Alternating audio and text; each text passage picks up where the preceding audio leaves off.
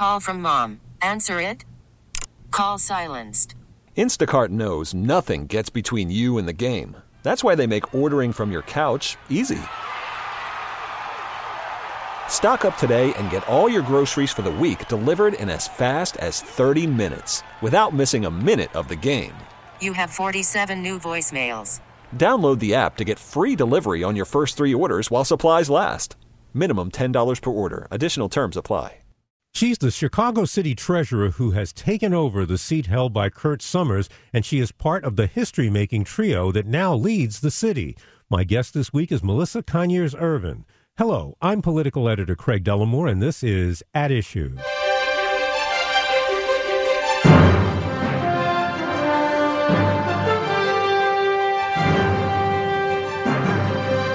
Melissa Conyers-Ervin won her current job by defeating former 47th Ward Alderman Amaya Pawar in a runoff with 60% of the vote. She was a Democratic state representative before that. She has a degree in finance from Eastern Illinois University and a master's in business administration from Roosevelt University. So Ms. Conyers-Ervin would definitely meet the educational requirements of the treasurer's post, if in fact there were any. But she joins me in WBVM studios. Welcome. Thank you so much for having me, Craig. Well, the history that I mentioned was made because for the first time in its history, Chicago is being led not only by 3 women, but 3 women of color. How much has sunk in about the significance of you and Mayor Lori Lightfoot and City Clerk Anna Valencia being where you are at this time? You know, it's really I'm just grateful to have this opportunity, and I'm grateful to the residents of Chicago for entrusting in us for 3 women of color to lead the city of Chicago. I think that that's truly an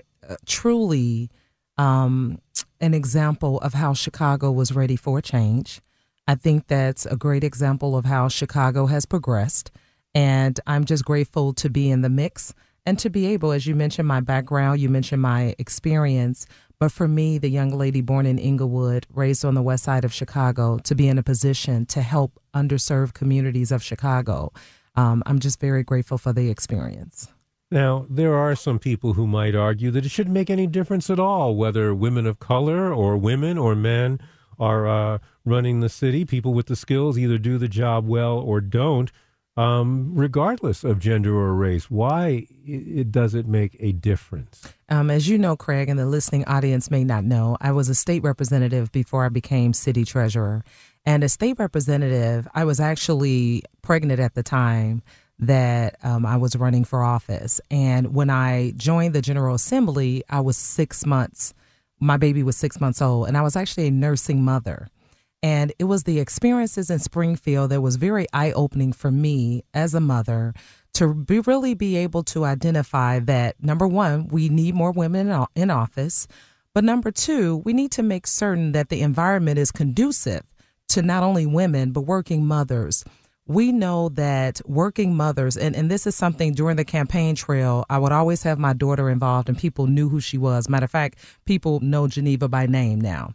And that was important for me as a working mother because I want to encourage other women and also working mothers that not only do we as women do it all, but we do it well. And I'm just an example of so many others. And so when you ask that question, I think that's a very important question. And it's really important that we as women, I honestly believe that it's our time. And we need to stand up and embrace it, which I believe that we are. You know that there's more women running for office now than ever before, and we hope more will continue. Well, regardless of gender, the city treasurer was front and just off center at the city council meeting this past week. That gave you a front seat for Mayor Lori Lightfoot handling her first test of strength in her administration. How'd she do in your eyes? So you brought up a point about me being front and off center. Actually, I'd like to mention that many were surprised to see the city treasurer at the city council meetings. Yeah, this was a first. From my understanding, it was the first. And it was something that I thought was important.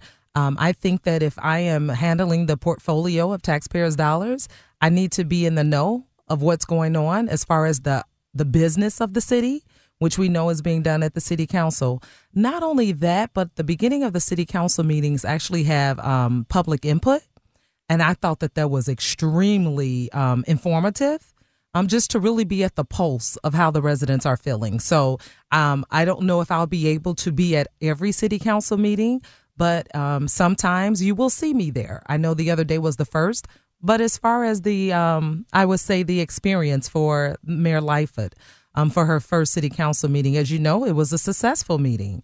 There was a meeting that she was able to pass, whether it's called the legislation or I guess the ordinance. The ordinance were the rules for how the city council operates. That's right. And who's going to be on the committees or chair the committee. And she passed both. Yes. Successfully. So I would say that she did very well for her first meeting. Now, I cannot go without at least getting your opinion, if you care to give it, of the long-anticipated indictment of Alderman Ed Burke and what you think that happening this week. What does it say about the future of city government and the city? Well, you know, it's been a very interesting week in Chicago, to say the least. With everything that's going on. And we know that from Mayor Lightfoot's even inaugural speech that she has plans as to how we will have ethics reform in the city of Chicago. I know that is definitely on her agenda, as it should be. We know that taxpayers are asking for that. And the only thing that I would say to that, Craig, is that it's a new day in Chicago. Certainly it is. And I think that the activities of this week dictates such. Well, enough about everybody else. Let's at least for now, let's talk about you. First off, how are you doing in the job so far? You know, it's only been a week and a half. Well, 2 weeks. Well, not 2 weeks quite yet. And I feel like I've been there for almost 2 months, to be honest with you. Things have been moving very fast, which is why it's important that we elect people that we know have the skill to be able to perform the job, because it's truly not a learning curve. You have to get in, you have to learn very quickly, and you have to be able to produce. And so, you know, when we're talking about $8 billion of taxpayers' money, you know, I don't take that lightly. It's my fiduciary duty, number one, to protect the principal, but also to be able to invest the funds and get the greatest return on our investments. And I'm pleased to say on this morning that, you know, as of today, our office has already earned almost $92 million, which we know the city certainly is in a financial crisis. And that's money that can be used to help with the general operating fund of the city of Chicago. So in light of everything that's going on with the city of Chicago financially, from the treasurer's office to be able to earn almost $92 million to be able to provide to the city of Chicago, I'm very proud of that. Now, as first impressions go, or after your first impression of the office, is there anything that you feel or that you already feel needs to change about the treasurer's office? Well, one of the things that, because as I spoke a lot during the campaign trail, was the Catalyst Fund.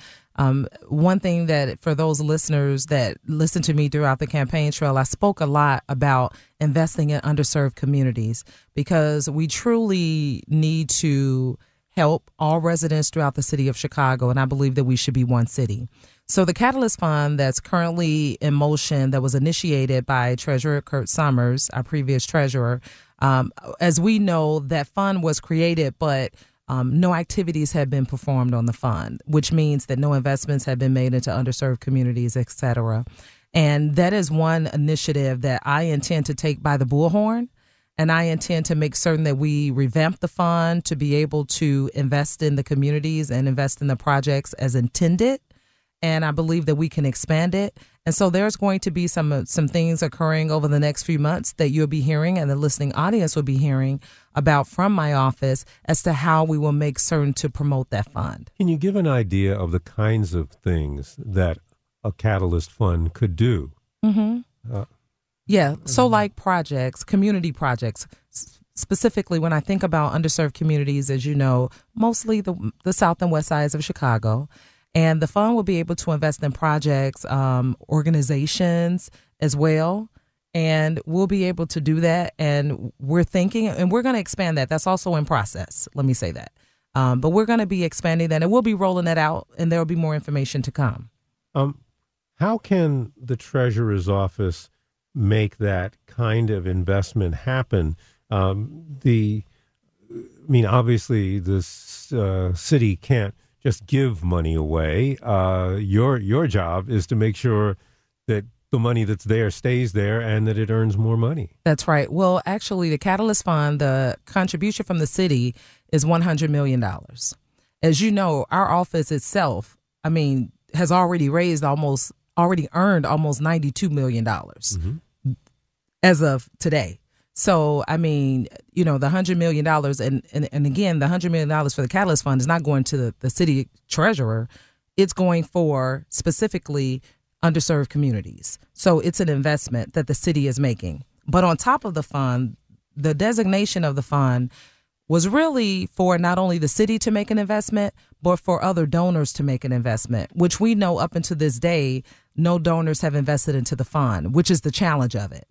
And so I spoke about during the time, during the campaign trail, that what I believe, me coming from the private sector, me having the experience from the private sector, that I have those relationships, that I will be able to foster those relationships and receive the investment needed so that the fund can go into fruition. Because if we have $100 million in the Catalyst Fund from the city's investment, we want to make certain that we have private donors to be able to match that and be able to not only have the city, but private donors, those that are part of the city of Chicago, partners with us, to be able to invest in our residents as well.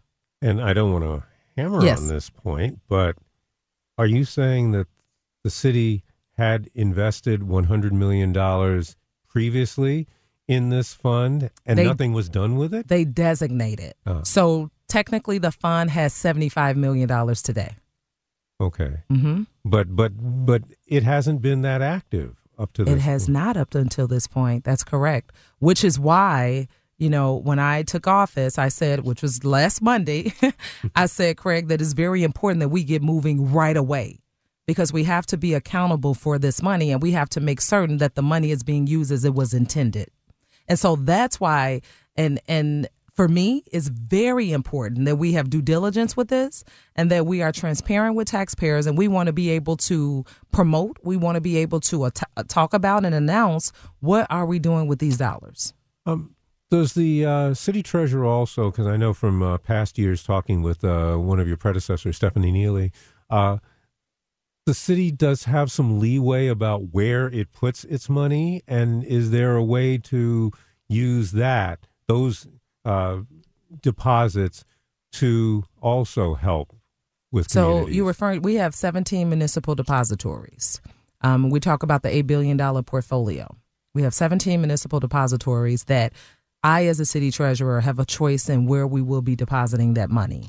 Now, it's important to me, me being certainly a product of underserved communities, it's important to me that we're investing in organizations that are investing in us. And so that's one of the things that I have committed to. And that actually leads to a piece of legislation that I plan on initiating this year that it did start in the previous administration. The idea, nothing went forth with it, unfortunately. But in regards to community banks, I think that credit unions, it's extremely important that when we talk about municipal depositories, because you're talking about investments in our communities, Craig, when we talk about municipal depositories, currently that does not include credit unions. Well, we know that credit unions have in some part filled the gap of closed banks within underserved communities. We know that credit unions are most likely on the ground and have a banking relationship with residents in underserved communities that whereas those residents may not have a banking relationship with the major municipal depositories. So it's important to me that as the city treasurer that we are, as I mentioned, investing in organizations that are investing in us. And I think that it's time that we amend the municipal code and that it's time that we include credit unions as municipal depositories. Now, people always want to know that the city's money is going to be safe. Secure. And how secure are credit unions? And it's interesting, and I'm glad you brought that up, but I was going to go into that, and I was thinking, should I go further? So, please. My first and foremost duty as city treasurer is to protect our money. I have to do that. And so while I have a heart right? I have to make certain that I protect taxpayers' dollars. So in doing so, credit unions actually are secure. They secure just like FDIC up to $250,000. NCUA secures up to $250,000. So it is secured, which is extremely important. But on top of that, one thing that I am pleased about the current ordinance that we have, not only do they have to be insured, but we also have to look at 102% collateralization. So it's important. So we got double security is the way I look at it. And I think that that's not overachieving. That's the way it should be, because we're talking about taxpayer dollars, in which the credit union meets both. Will have to be within that ordinance. We're going to continue our conversation with City Treasurer Melissa Conyers-Ervin in just a minute after this message. Welcome to Sinfron Explains. Today at Sinfron Explains, we talk email marketing. Sending engaging emails to voters can be an effective campaign tactic. While the Canned Spam Act may scare you, it only applies to commercial email. All political messages are protected under the First Amendment, so sending voters relevant information is a great way to boost name recognition and let them learn more about you. We could even pair your emails with a custom digital ad campaign targeted to your email list. This tactic increases open rates and dramatically improves effectiveness. The data experts at Sinfronteras Media are ready to help you launch an effective email program. We understand the data, have the tools to roll out robust email plans, and know the tricks that maximize effectiveness. This is Jason Bauman from Sinfronteras Media. I want to invite you to visit WeWinInIllinois.com to learn how we can help you leverage digital, data, and effective messaging to win your next election. You're listening to WBBM News Radio's At Issue. I'm political editor Craig Dellamore, and I'm talking with Chicago City Treasurer Melissa Conyers-Ervin. I do want to talk about something else that I know is of interest and one of your priorities, and has been in that office for some time, and that's public education about money matters. What kind of things do you want to see the office do on that regard? You know, the Bank On program is a program specific to unbanked and underbanked population. That's a program that, from my understanding and going around to every community in Chicago, not many residents even know about. I believe that we need to not only really encourage the municipal depositories that are currently involved in the Bank On program. We need to encourage them to market the program. We need to encourage them to be inviting to residents of the program so that more residents have access to banking institutions. And why is that? We know that there's a lot of residents that cash their checks at currency exchanges. We know a lot of residents acquire loans from payday lending services. And we need to really talk about when we're talking, and this is the leverage of the Treasurer's Office with our municipal depositories, because we need to talk about how are we going to focus on the unbanked and underbanked population, and which I feel that providing them access to the banking institution, number one, returning the fees to that household for cashing just your normal paycheck, that will help tremendously. And also when we talk about loans and access to capital. But also, in addition to that, we have a program, Hope Inside 2020, where I've had the opportunity to speak to Mr. Bryant of the program. He's excited about it. There's only been, I think, 1 to 2 locations throughout Chicago where this program provides financial literacy, provides just beyond financial literacy to me, because it helps residents know what they need to do to improve their credit score, know what they need to do to be able to acquire mortgages. And we need more locations throughout the Chicagoland area so that more residents will have access to that, because we want to empower residents. And that's really my goal. How come there aren't more organizations doing that? I mean, has it been just a matter of finding money to do it? I think that there's possibly other organizations out there that we just may not be aware of, and which I think is why shows like this is important, because we have programs out there that people may not even know how they can partner with us on such initiatives. Hope Inside 2020 is an example of a partnership between the Treasurer's Office and the organization. And a lot of these, the reason that these programs are so important is because we know the city of Chicago is in a financial crisis. And so it's important that we partner with organizations that are doing these things so that we're not acquiring the expense, but we're able to help our residents directly, which is why I'm so fond of programs such as this. During the campaign especially, one idea kept coming up, and it was primarily because of Amaya Pawar, and that was about creating a public bank.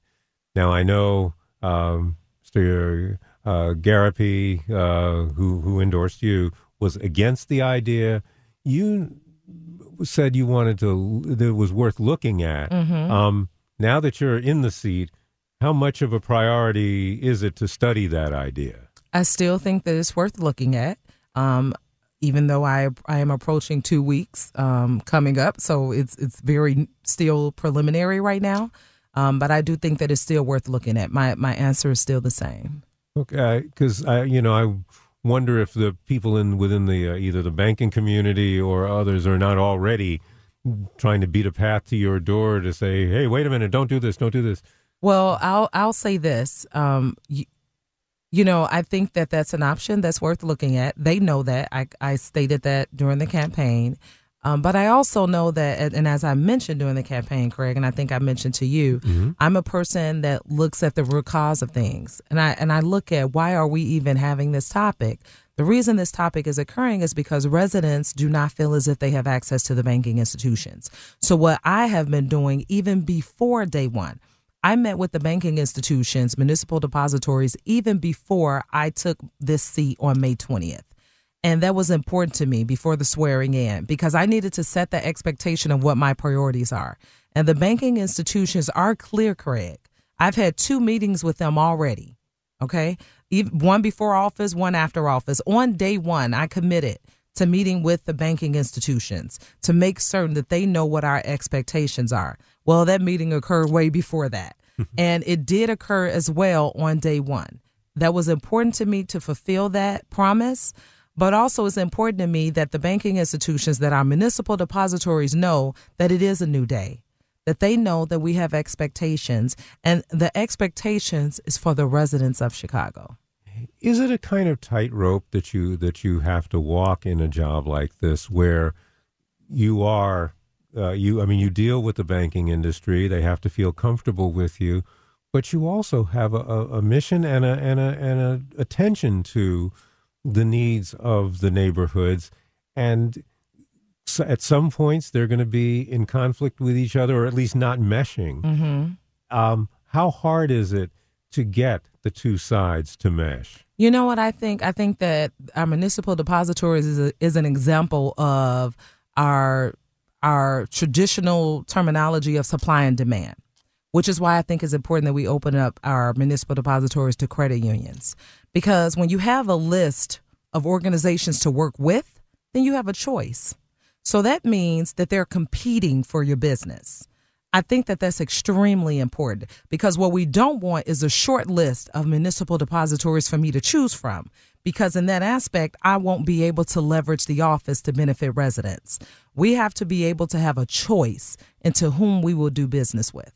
And so you can say to a bank that may not be doing much in the neighborhoods that, that's correct. Well, we might take our money and put it somewhere else, and all of a sudden they're ready to deal. And we have the choice to do that.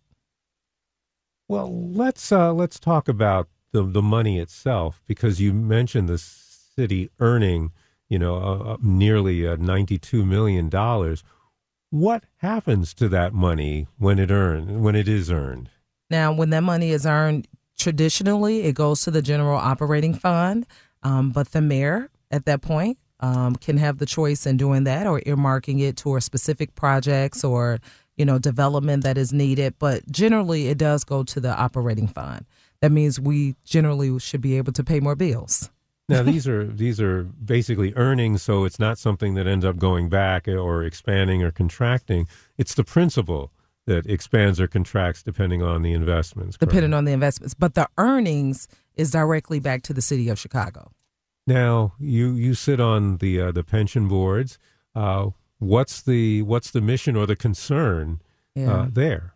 The concern has been even before I was sworn in on May 20th. The concern is whether the beneficiaries will be able to receive the benefits entitled to them that was promised to them. And, that's something that's the big elephant in the room. I sit on 4 pension boards, municipal, laborers, police, and fire. And, I've attended 2 meetings already. I just got into office May 20th. I've already attended 2 meetings. And the message is still the same.